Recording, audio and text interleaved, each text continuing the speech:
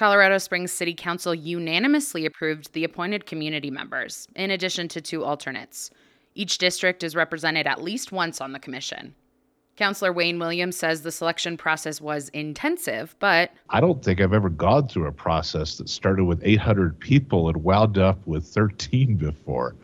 I look forward to your recommendations, both short-term, things that you may be able to address quickly, and long-term, things that may require more study. commission members were randomly selected to serve 1, 2, and 3-year terms. Some could serve up to 7 years.